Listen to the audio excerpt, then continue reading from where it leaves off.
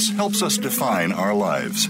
By allowing our grief to matter, we discover our own strengths and embrace our authentic selves. Welcome to Good Grief with your host, Cheryl Jones. Get ready to be inspired to create a deeper life, to make your time on Earth much more meaningful. Now, here is Cheryl Jones. Hello, I'm Cheryl Jones, and I want to welcome you to Good Grief, where we talk each week about the transformations that can come from loss. Today I'm welcoming Miriam Feldman. Miriam's an artist, writer, and mental health activist who splits her time between her Los Angeles atelier and her farm in rural Washington state. She's been married to her husband, Craig O'Rourke, also a successful artist, for 34 years, and they have 4 adult children. Their 33-year-old son, Nick, has schizophrenia. With an MFA in painting from Otis Art Institute, Miriam founded DeMar Feldman Studios, Incorporated, a wildly successful mural and decorative art company in 1988. With a clientele of business and entertainment elite in Los Angeles and abroad, her work can be found everywhere from Wolfgang Puck's Spago, Beverly Hills to Jay Leno's Beverly Hills home. Her work's been commissioned by William Shatner, Faye Dunaway, Patricia Heaton, among others. DFS's work has been published in Elle Decor, Architectural Digest, Harper's Bazaar, and People magazine. At the same time, Miriam built a strong career as a fine artist. She's represented by Hamilton Galleries in Santa Monica, has a long list of collectors. When Nick was diagnosed with schizophrenia in 2004, Miriam became an activist and a writer. With firsthand knowledge of the woeful state of our mental health system, she decided to be an advocate for those who have no voice.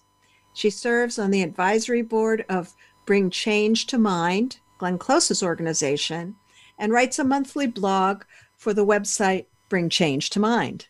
Miriam's active in leadership at NAMI, Washington, and her stories featured on the cover of their current, and this is July 2020, national newsletter. She's a frequent guest on mental health podcasts and is active on Instagram, where she's building a community of family and loved ones dealing with mental illness. She's also the author of He Came In With It, a portrait of motherhood and madness, and we'll largely be talking about that today. Welcome, Miriam.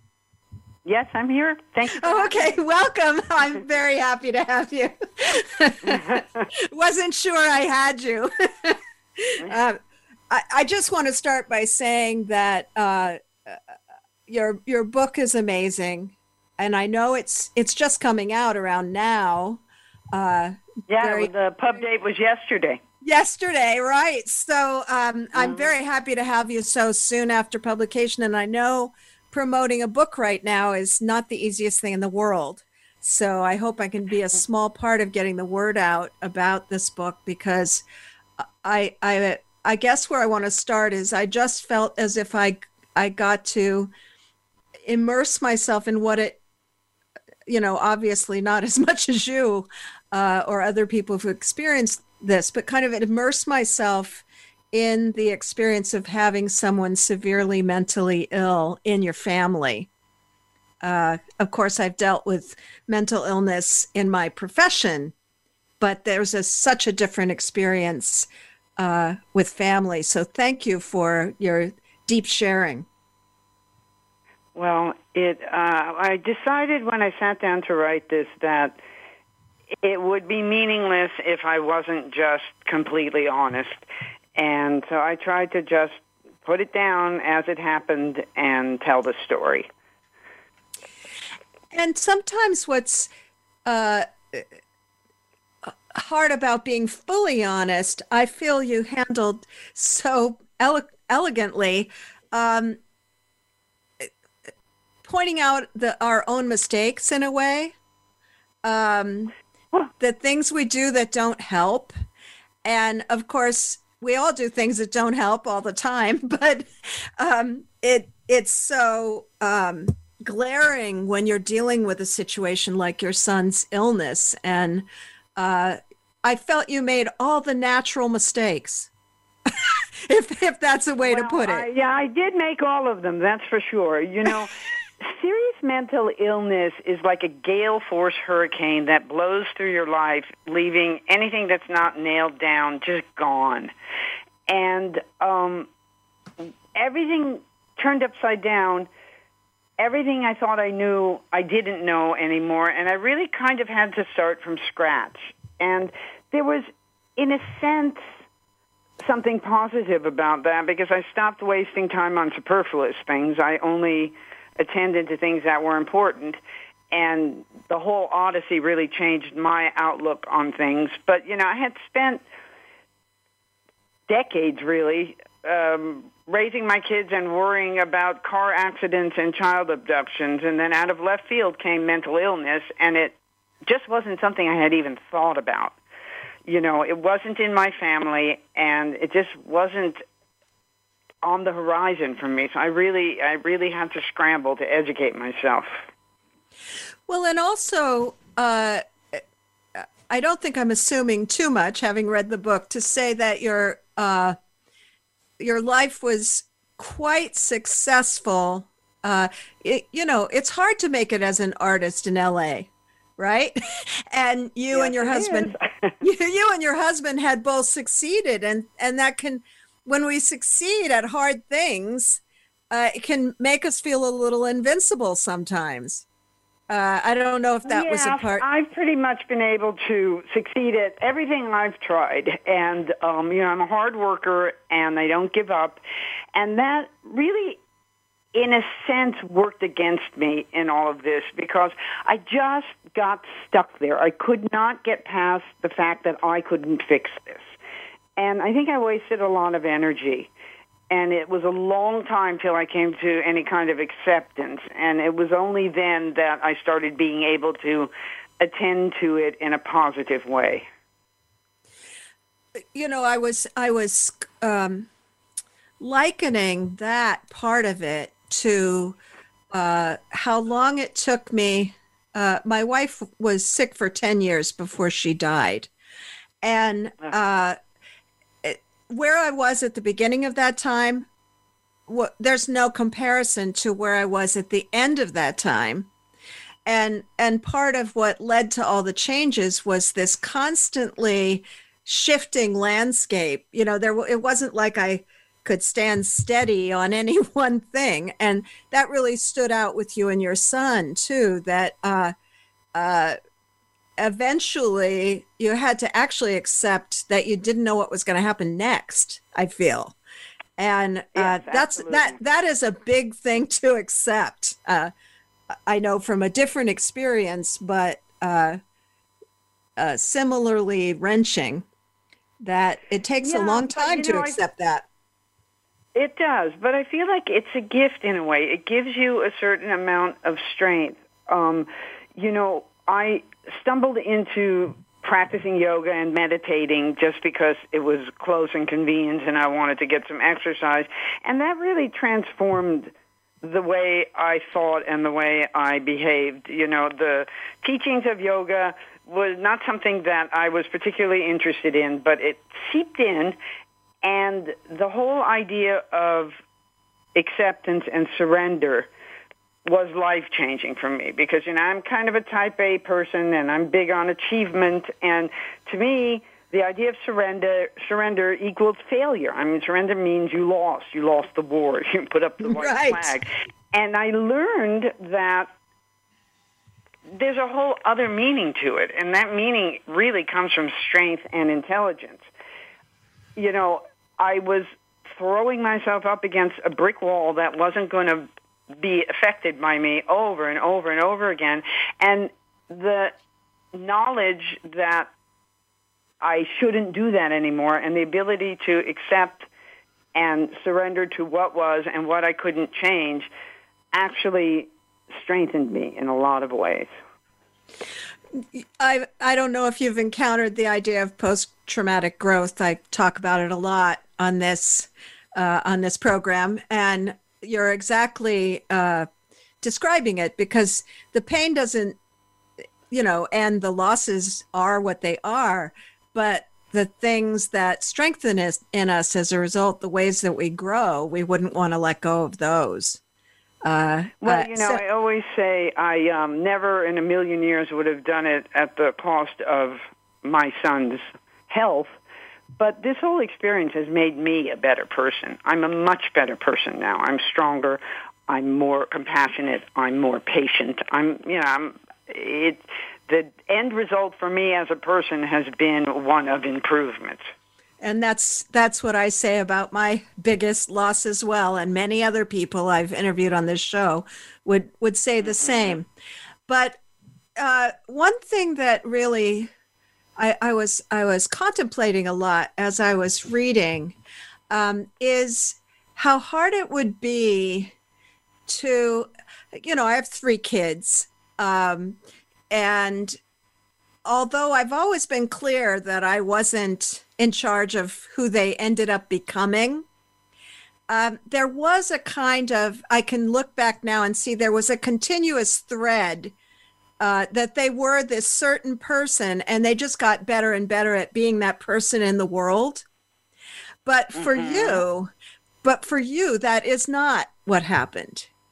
I'm sure there are aspects of your son, Nick, that are recognizable, but I feel as if you had to accept that he was no longer able to be that person you knew when he was young, when he was little. Is that fair to say? That was yes, and that was one of the most painful aspects of it. When you lose somebody, you can grieve them, and there's a closure. I know that's a word everybody loves. There's a finality to it, he's still standing there right in front of me, and yet not there anymore. And there's almost a cruel joke aspect to schizophrenia, because there your kid is, and he looks the same, and, he's breathing, and he's healthy, but he's gone. And so but you can't fully grieve the loss because he's not really gone. So you're in this terrible limbo, and this is something that now that I'm an advocate and I've talked to, dozens and dozens of mothers, this is one of the hardest things to contend with, is the fact that you've lost them, but you haven't lost them, so you can't truly grieve. And it takes a lot of thought and understanding to get to the point where you allow yourself to grieve it like a loss and then move forward. Yes, I feel that this place in your book I'd like you to share kind of talks about this a little bit, the part that you're calling beginning, because it talks about looking back and did you miss something, or was there just a turn in the road? Would you share that? Yes, absolutely. So this is the actual... it's the actual beginning of the book. It's not called beginning, but I labeled it that. Okay. I guess there were signs. There had to have been signs. I missed them all. So where does this story begin? Damned if I know exactly. I had me a son. I had a fat little baby boy with a mouth like a rubber band. My husband Craig and I surfed the labor waves together like champs. When my son came out of me, the room was oddly hushed. He was my first, so I didn't know what to expect. But it sure was quiet in there. No slap and cry, no nothing. Nick was blue and cold when he was born. We waited in the delivery room for his inaugural wail and heard only silence. Don't worry, dear, the nurse said. We just have to warm him up a bit. They placed him in an apparatus that looked like a toaster oven. Everything in the room seemed cold and frozen. My husband and I each held our breath, and finally our son took his first, and we let ours out. I had my boy. Deep, dark eyes and a serious composure. All the fingers, all the toes. We named him Samuel as we had planned, and then after a day or two, Craig and I renamed him Nicholas. Nick. I'd had a beloved uncle with that name, so that was fine with me. Craig gave him the middle name Dylan, after Bob. Nick, a normal, healthy boy. He was strong, he was adorable, and his future was as bright as the goddamn sun. I would loll around and stare at that future of his like a baby myself, entranced with jangling keys. Now, Nick sits in a dark room all day, each day, and I wonder, what is he thinking? Who is in there? I see how people look at him. I can read my family's faces. I know what has happened to him is a tragedy.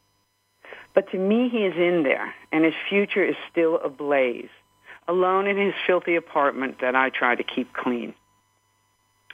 It was a soft white afternoon on Ridgewood Place. Saturdays were generally quiet. An occasional dog would bark, but hours could go by without so much as the sound of a slow-moving car.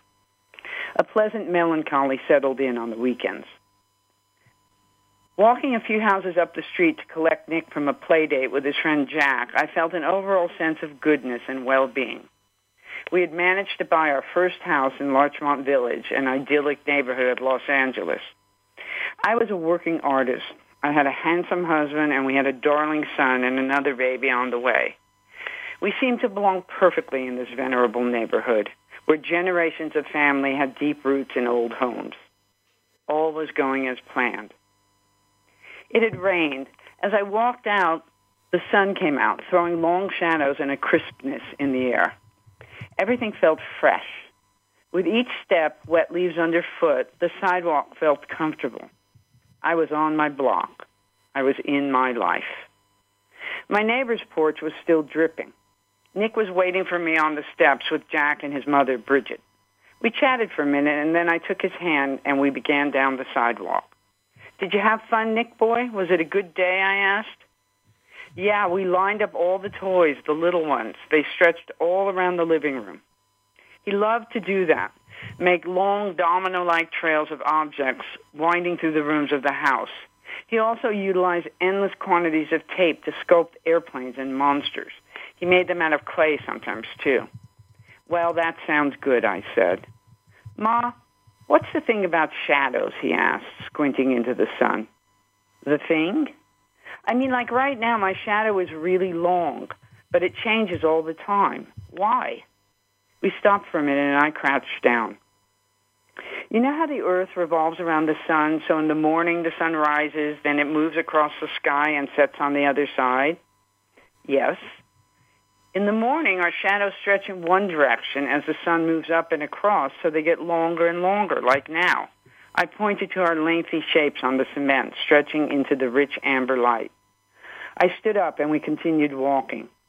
"Isn't it wonderful, Nikki, the way our shadows are always with us? They're like our best friends. Isn't that a lovely thing?" My 4-year-old looked up at me with his endless brown eyes and smiled. "Yes," he said. "And when we die, we will go into our shadows." At the time, I marveled at what a profound thought that was. Surely this was evidence that he was no ordinary child. He was some kind of savant with the soul and vision of an adult. This child was destined to do important things, and I was a young mother filled with the hubris of inexperience. What I love about that in particular is the idea that when something happens, like happened with your son, it causes you to look back on things and almost rewrite them in your mind.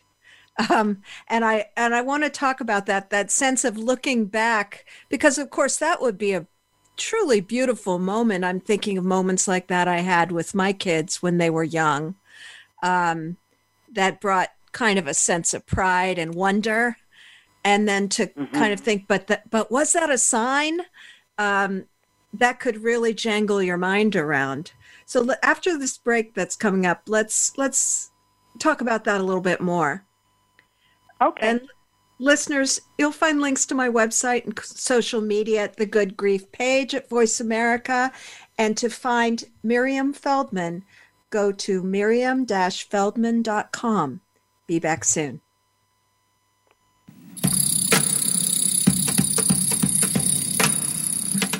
Think you've seen everything there is to see in online television? Let us surprise you. Visit voiceamerica.tv today for sports, health, business, and more on demand 24/7. This is Good Grief host Cheryl Jones. Whether you're in grief, crisis, deep loss, or transition, working with the right therapist can move you forward like nothing else. That's why I'm happy to be sponsoring BetterHelp. Their user-friendly platform connects you with a therapist uniquely suited to support you. If you want to know more, follow the link on my host page or go to betterhelp.com/goodgrief.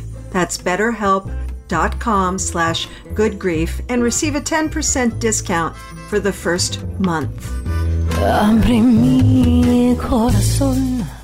What sets apart VoiceAmerica.tv from the other video content providers on the internet? Choice and flexibility means that you can host your video content live or on demand on the main VoiceAmerica.tv channels through your own branded media player or your own private TV channel. We support multiple media formats, so all of your video content can be in one place. We offer a number of advertising and video packages. For more information, visit VoiceAmerica.tv. If you think you've seen online TV like this before, let us surprise you.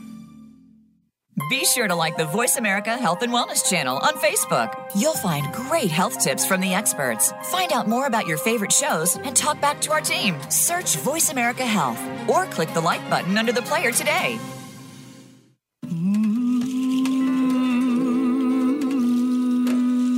You are listening to Good Grief with Cheryl Jones.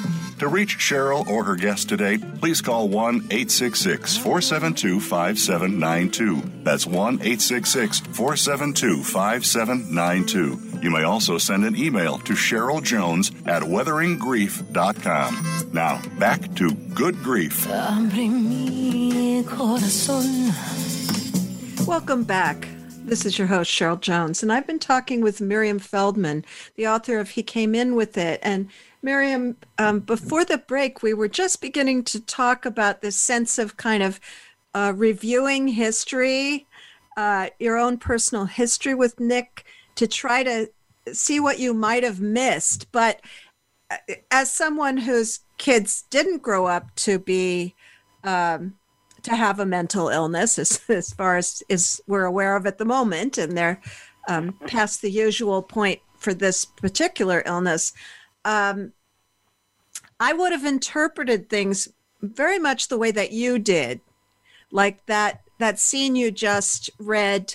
I would have thought how wonderful, how beautiful, and it would probably have been a memory I looked back on with some sense of awe, and many other memories that I thought about as I was reading, that you were now left to question all of them in a way. And I wondered. Well, it's true. I ended up questioning my whole life. The first thing that you do is you want to know why this happened, what caused it. And I've spent many a night, and I still occasionally do, even now, lying in bed doing a forensic audit of his entire life, my entire life, trying to figure out what was the moment, why did this happen? What was the sign that I missed? And again, that goes back to the surrender thing. I've released myself from that pretty much now. But for many years, that's all it was, is just trying to figure out what had done it, and remembering him falling over and hitting his head, and then as he got older, there were definitely things in his teenage years that, had I known what I know now, I would have been able to recognize as danger signs. But if you were to make the list of red flags for serious mental illness, and you were to make the list of normal teenage behavior, you're going to have basically the same list. So it's Yes. very confusing. They're mercurial, they're oppositional, they're moody, they're flighty, and so Self-destructive. Yes, yeah. So for years we just thought, okay, this is what teenagers are like, and now I look back and there are things that I can definitely identify. So how do you differentiate those two things? On the one hand, just sort of, I can remember thinking, with my kids, what did you do with my beautiful girl? They all happen to be girls, right? But well, the girls are the tough ones. I have been known to say I'd rather have another son with schizophrenia than another teenage girl. They bring you to your knees.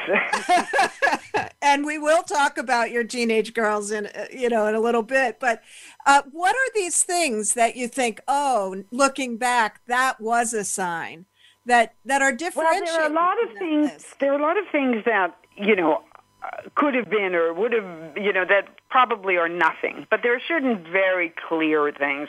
For instance, when he was about 16, he had broken up with a girlfriend. And he was very sad, and I was sitting on his bed, and he was lying on his bed and telling me how bad he felt.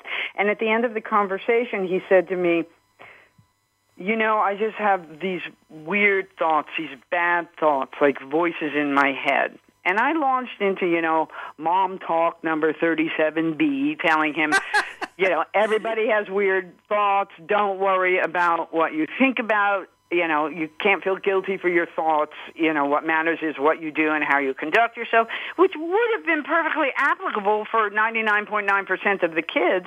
But I look back on that now and I think, was he telling me he was starting to hear voices? Right. And I missed that, and not only did I miss that, but I told him it was irrelevant and it didn't matter. So things like that, those are things that really stand out to me. And so, faced with, I think there's a real temptation as a parent. I've certainly experienced it when something's a little scary that your kid says, try to redirect it as opposed to ask a question and of course, questions don't work all that well at that age anyway, in my experience. And so I could so put myself in your shoes. Seeing it almost metaphorically, and then later thinking, wait, he probably really was talking about something quite real. And yes, and I have a lot of mothers who have said, who said, this totally resonates for any mom. I mean, it's a pretty universal experience. The end place where we ended up with Nick is not going to be where everybody ends up with their kid, but it's parenting. That's what it is. And it's true, you do lean towards normalizing. And then what happened to me afterwards is then I was watching my girls, watching every move and thinking, is that something? Is that? So I went from one extreme to the other. Absolutely. I'd like you to share a little more from the book. And this particular section, you did something so natural, too, assuming that he was a rebellious teenager, which is kind of batten down the hatches. Yeah. And I can imagine how ineffective that would be, given the nature of what was going on with him. Would you share that? At this point, yes, I will. At this point, the fight, Nick had cut his wrist. And that was the turning point. Now, he didn't almost die or anything. Actually, the doctors deemed it what they call an inauthentic attempt. But in a way that really didn't help any because it also enabled us to normalize it when it wasn't. But, at that point, he had started to see a therapist and things were getting really bad in the house. And, his older sister was in college, but I had two little girls at home.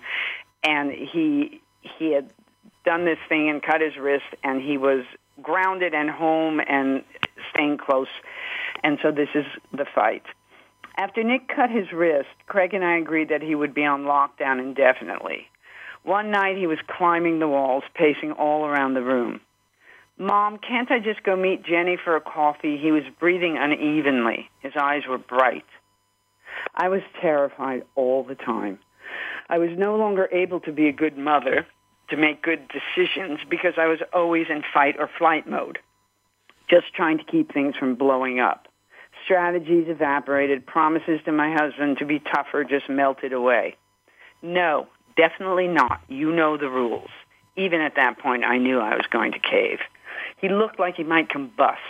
A thin sheen of sweat shone on his forehead, and he was flicking his forefinger and thumb on his left hand frantically.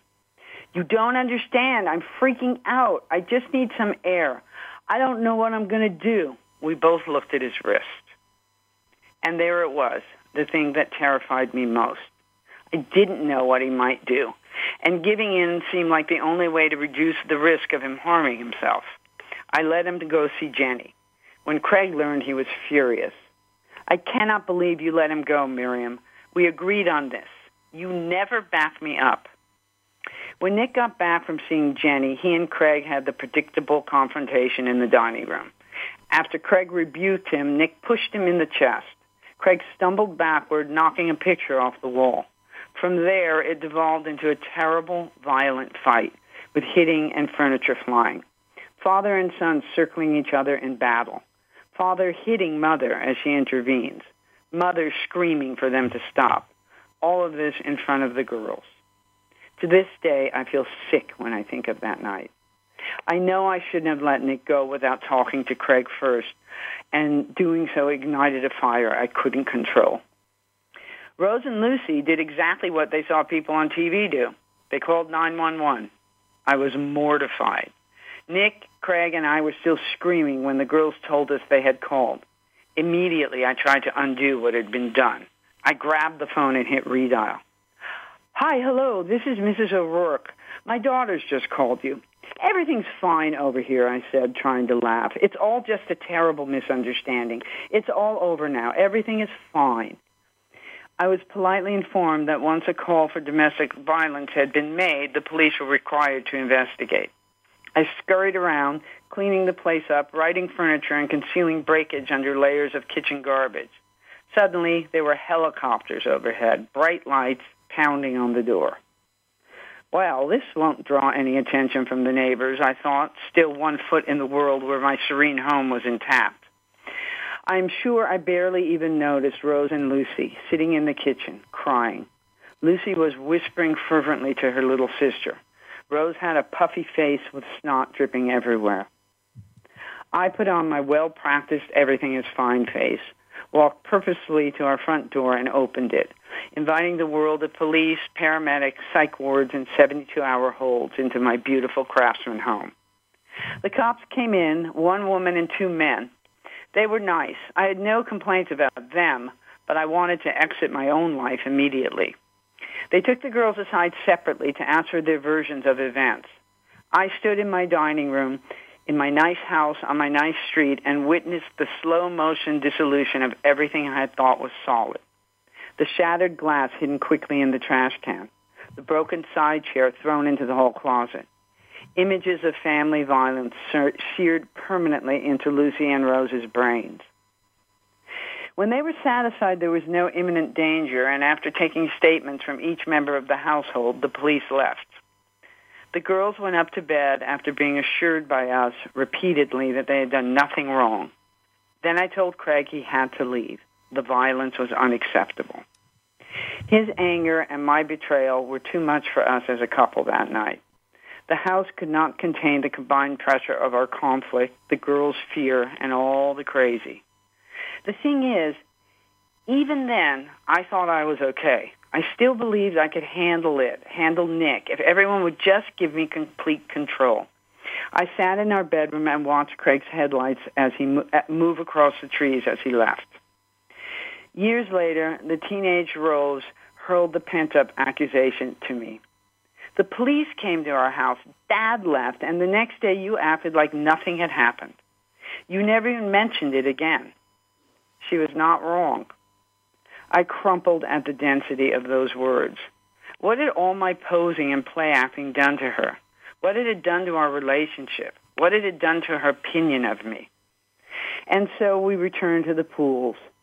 The pool Rose almost drowned in, the one full of unimportant concerns in which I could no longer afford to float, the ominous liquid world into which Nick was dissolving, the cold, lonely one in which I now see my husband swam.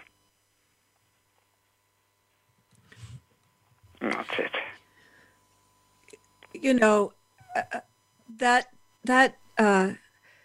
passage, which is so, I feel like I'm there hearing it. It was a hard one to write, I'll tell you. I'll bet it was, and so laid bare. And it made me want to talk with you about shame, because of maybe I almost want to say of all mental illness, I think of schizophrenia as the most physical, you know, and yet still there's plenty of shame to go around. There's so much shame. And, there's two things. There's the stigma, which is a kind of shame, too, where people don't even want to admit or talk about it. But there's also a lot of shame. I have a lot of shame. Even reading this, it's hard for me because I can't believe that happened in my house. I can't believe my children witnessed that. I can't believe this is my life. But the reason why I wrote it and I'm putting it out there is this is what happens. Serious mental illness unspools a family. And people need to know that this is part of it, and it's not some hidden thing behind a front door that nobody knows about. It really needs to be talked about and understood and dealt with.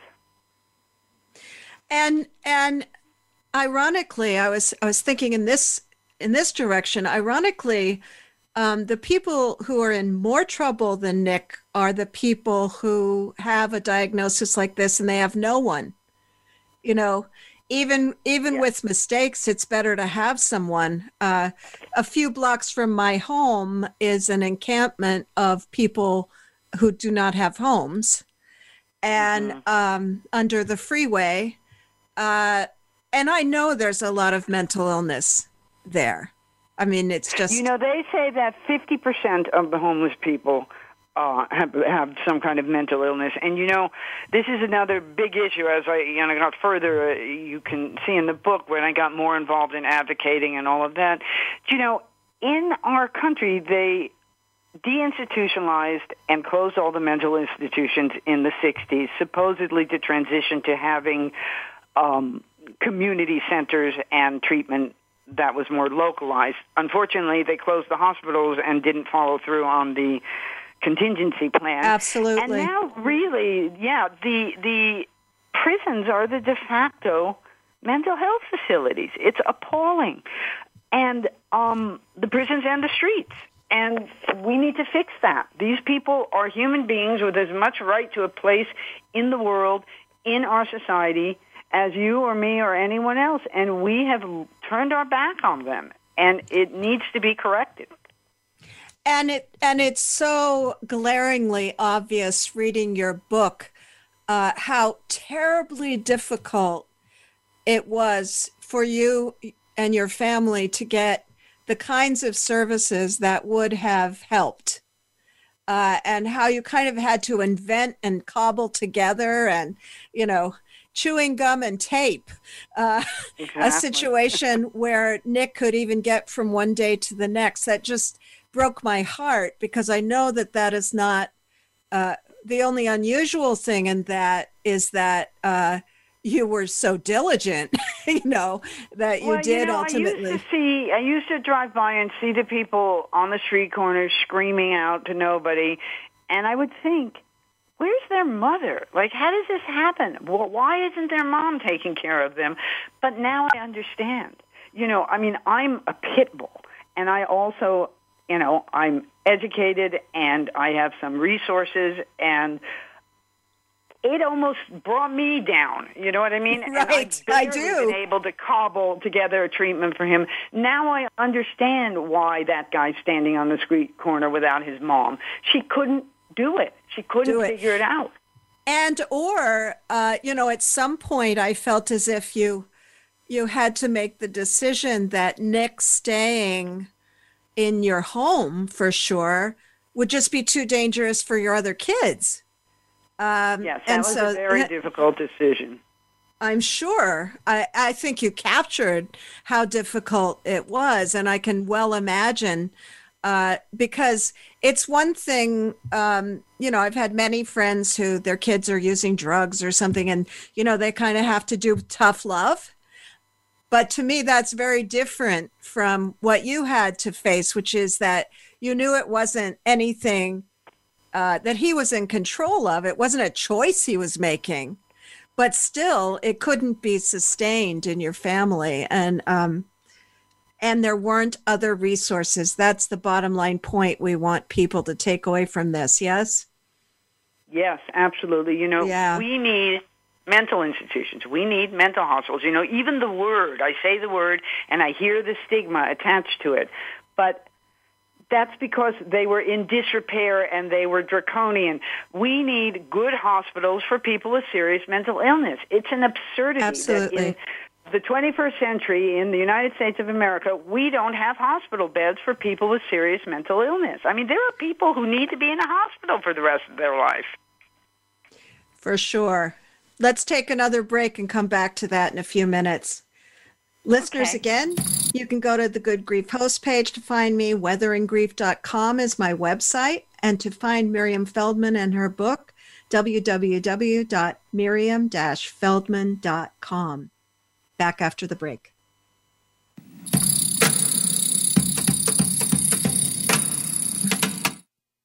Become our friend on Facebook. Post your thoughts about our shows and network on our timeline. Visit facebook.com/Voice America. Healthcare has been a major part of news stories today, with one thing that has been consistent: inconsistency. Both healthcare providers and patients have to work around and get used to a constantly changing set of rules and issues. Nurses have historically been left out of this decision-making. Listen to Once a Nurse, Always a Nurse, Exploring the World of Nursing with host Leanne Meyer. Health professionals, we invite you to share your ideas and experiences while listening to experts in various areas of nursing. Listen Mondays at 1 p.m. Eastern, 10 a.m. Pacific on Voice America Health and Wellness. Over 20 million people in America struggle with substance use. This impacts both the people who are using and loved ones who are trying to help. Still, there is hope. Tune in to the Beyond Addiction Show with host Josh King. You'll hear from experts and get the real information you need to understand and assist in change. Change can be hard. It doesn't have to be confusing.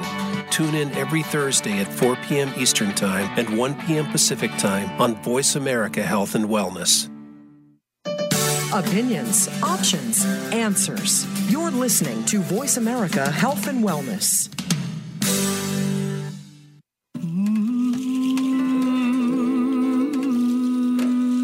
You are listening to Good Grief with Cheryl Jones. To reach Cheryl or her guest today, please call 1-866-472-5792. That's 1-866-472-5792. You may also send an email to CherylJones@weatheringgrief.com. Now, back to Good Grief. Welcome back to Good Grief. I'm here with Miriam Feldman talking about her book, He Came In With It. And before the break, Miriam, we were both getting quite emotional about the lack of resources for people who are struggling with mental illness of all kinds, but particularly, I think, people who, I don't know, I almost want to say can't pass, who really experience a lot of danger out in the world because their brains just don't operate like other people. And I know that the most extreme symptoms with Nick appeared to me to be the first few years. Would you say that's true?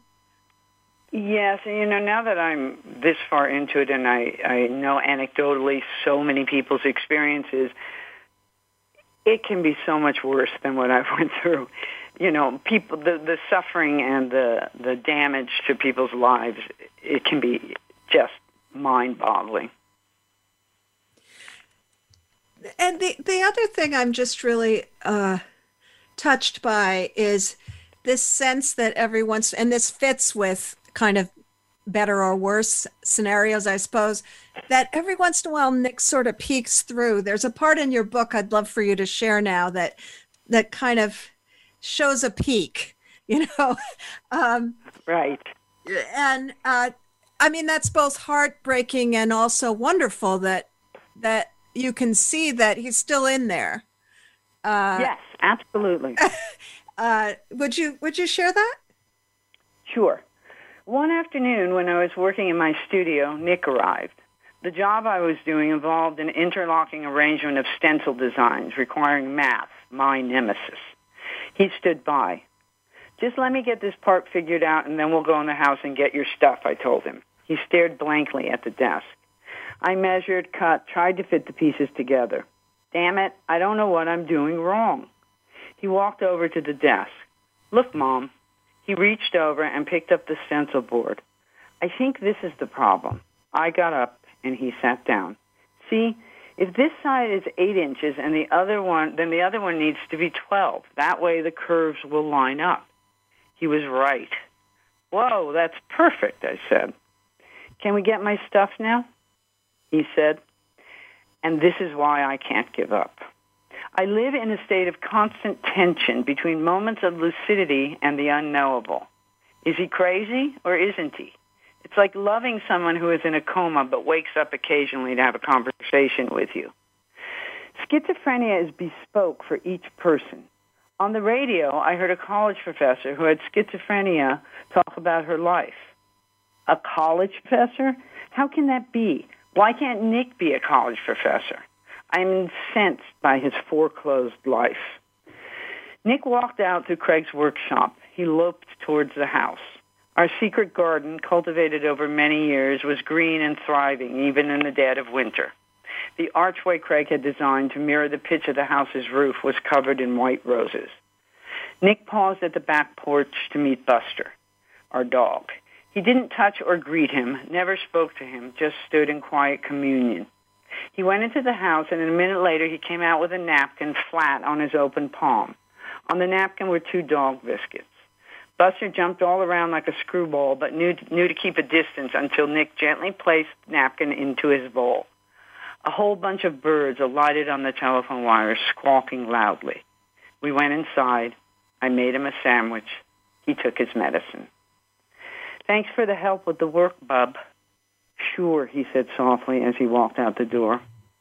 I watched his large frame as he headed down the street. It was a cloudy day and there were no shadows. That night I went to a local bar on the ground floor of an old hotel all by myself. I wanted darkness and anonymity.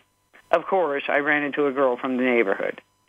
After hellos came the dreaded question, how is Nick doing? He's all right. Can I tell you a story about him, she asked me. Sour beer smell rose from the metal grate along the bartender's side, and I nodded. Remember Nina, she asked.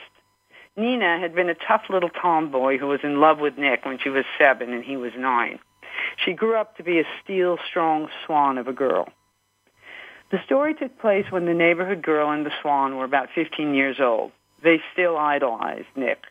One day, he asked them if they'd like to come hang out in his studio. They were thrilled. They sat surrounded by huge sheets of paper and the detritus of crumbled pastels, crayon, and chalk. Discussing art, politics, and philosophy, they navigated the afternoon. Suddenly, Nick stood up and looked at the swan. Wait, don't move, he said. He walked purposely across the studio until he was directly in front of her. He lightly touched her clavicle. Do you see? Do you know? Look what beautiful shoulders you have. Sitting in the inky bar, the girl explained the importance of that moment. It was the first time in her life that she realized that a man could appreciate a woman, her beauty, simply for the art of it. Nothing salacious, nothing sexual, pure art.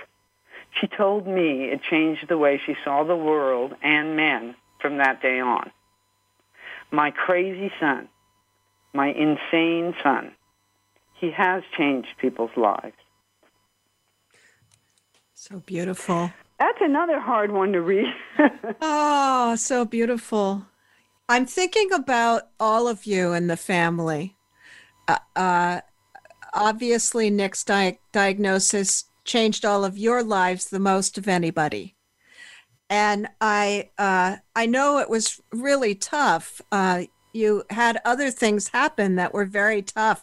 I don't know if you connect them all together or it just was a string, illnesses and rebellion. I call it the bad 10 years. That was my goodness, the title of the book. So I just have to talk a little bit about the other members of your family. How is everyone now. I know it's COVID time, which must complicate some things. Yeah, COVID's certainly not great, but we're good. We're good. The girls are all grown. My oldest is married and has 7 kids. Lucy lives in Nashville and is in a good long-term relationship. And Rose, my youngest, is also married. And, there's damage, and this is something that I talk about when I talk to NAMI groups and do talks, is you got to remember the other kids. Because there is a lot of collateral damage, and they've worked through it. But I'm I feel like we have a good, strong, loving family.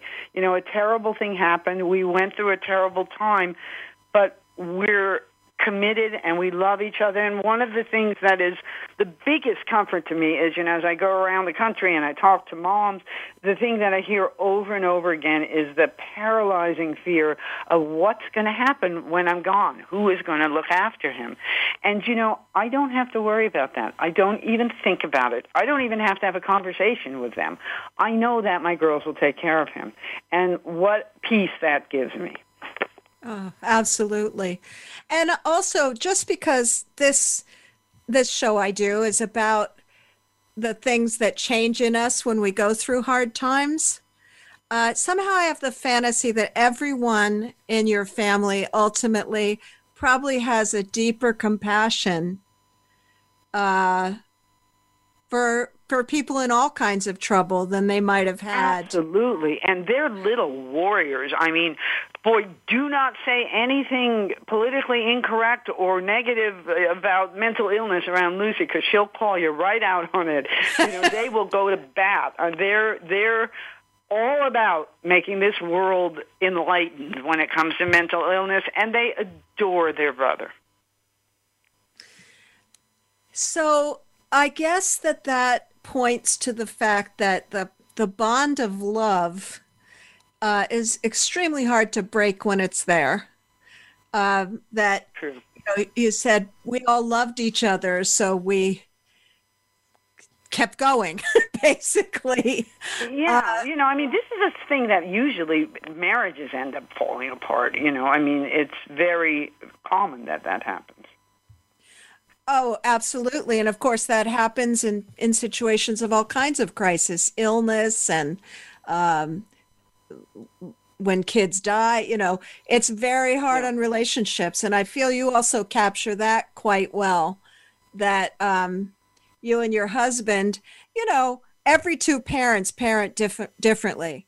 But in such extreme circumstances, that really gets high volume, doesn't it? But yes, it does. You found your way through it, and I imagine, what could possibly break you when you get through something like that? Yeah. Do you have that feeling?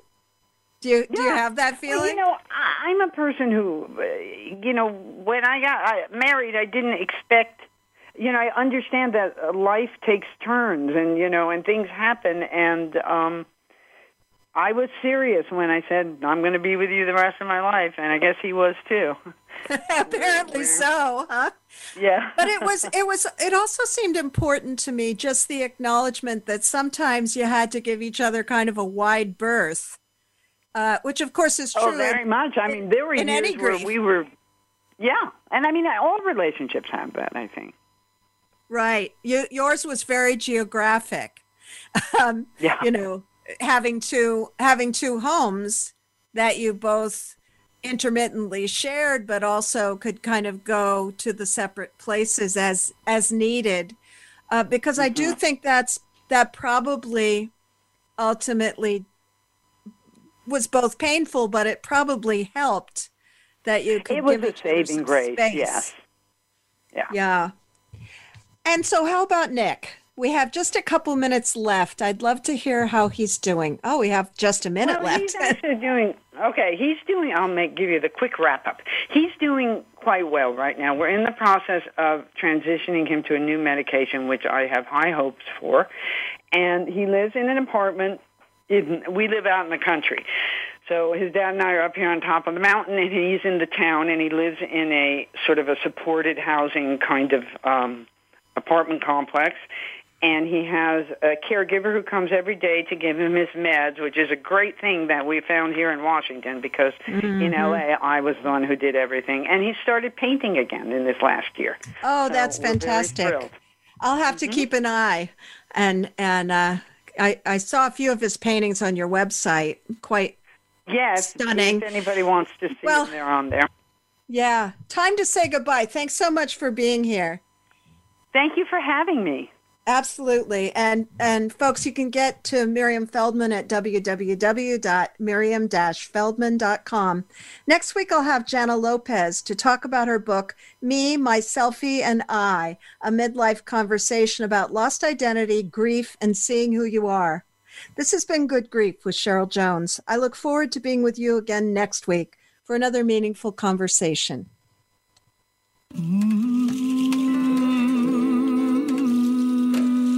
Thank you so much for joining us for Good Grief.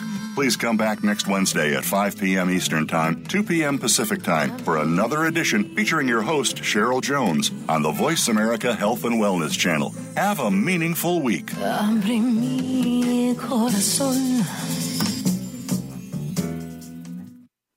Thanks again for listening.